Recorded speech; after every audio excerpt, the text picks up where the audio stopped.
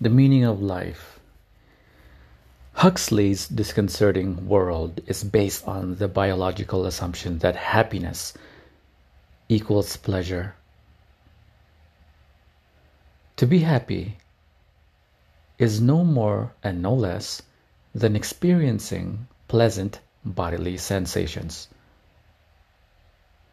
Since our biochemistry limits the volume and duration of these sensations, the only way to make people experience a high level of happiness over an extended period of time is to manipulate their biochemical system.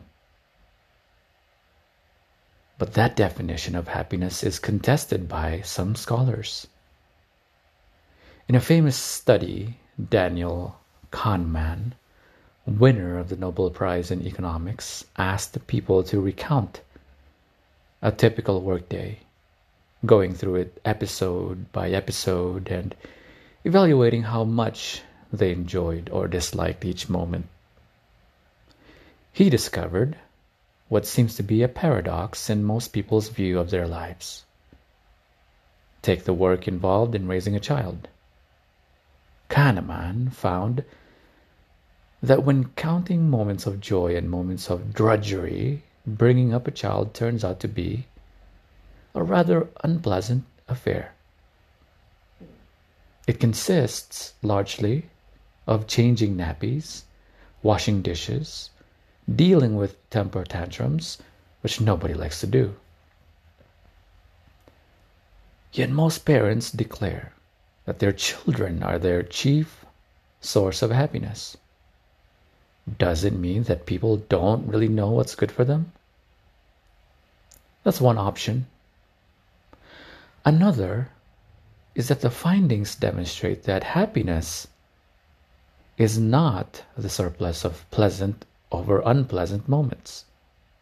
Rather, happiness consists in seeing one's life in its entirety as meaningful and worthwhile.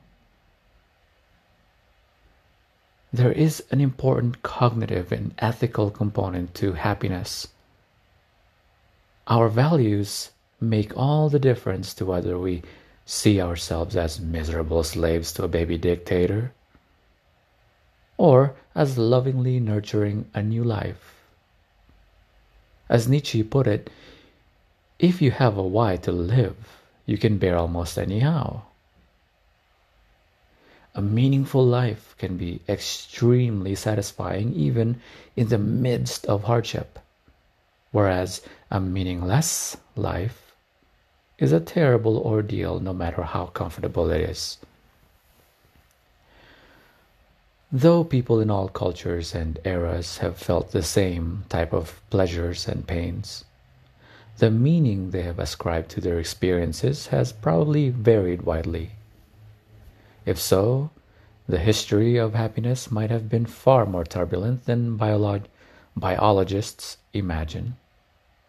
It's a conclusion that does not necessarily favor modernity. Assessing life minute by minute, medieval people certainly had it rough. However, if they believed the promise of everlasting bliss in the afterlife, they may well have viewed their lives as far more meaningful and worthwhile than modern secular people, who, in the long term, can expect nothing but complete and meaningless oblivion. Asked, are you satisfied with your life as a whole?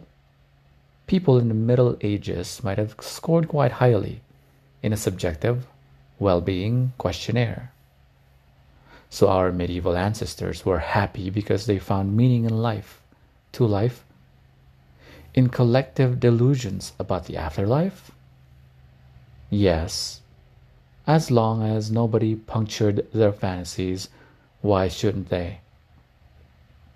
As far as we can tell, from a purely scientific viewpoint, human life has absolutely no meaning. Humans are the outcome of blind evolutionary processes that operate without goal or purpose. Our actions are not part of some divine cosmic plan, and if planet Earth were to blow up tomorrow morning, the universe would probably keep going about its business as usual. As far as we can tell at this point, human subjectivity would not be missed. Hence, any meaning that people ascribe to their lives is just a delusion. The otherworldly meanings medieval people found in their lives were no more deluded than the modern humanist, nationalist, and capitalist meanings modern people find. The scientist who says her life is meaningful because she increases the store of human knowledge. The soldier who declares that his life is meaningful because he fights to defend his homeland.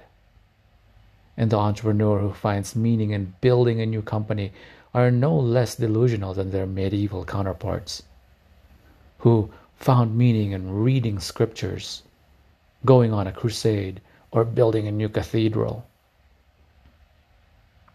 So perhaps happiness is synchronizing one's personal delusions of meaning with the prevailing collective delusions.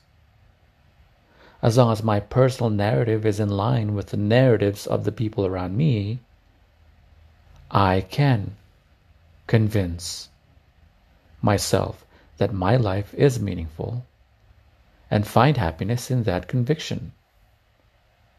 This is quite a depressing conclusion. Does happiness really depend on self-delusion?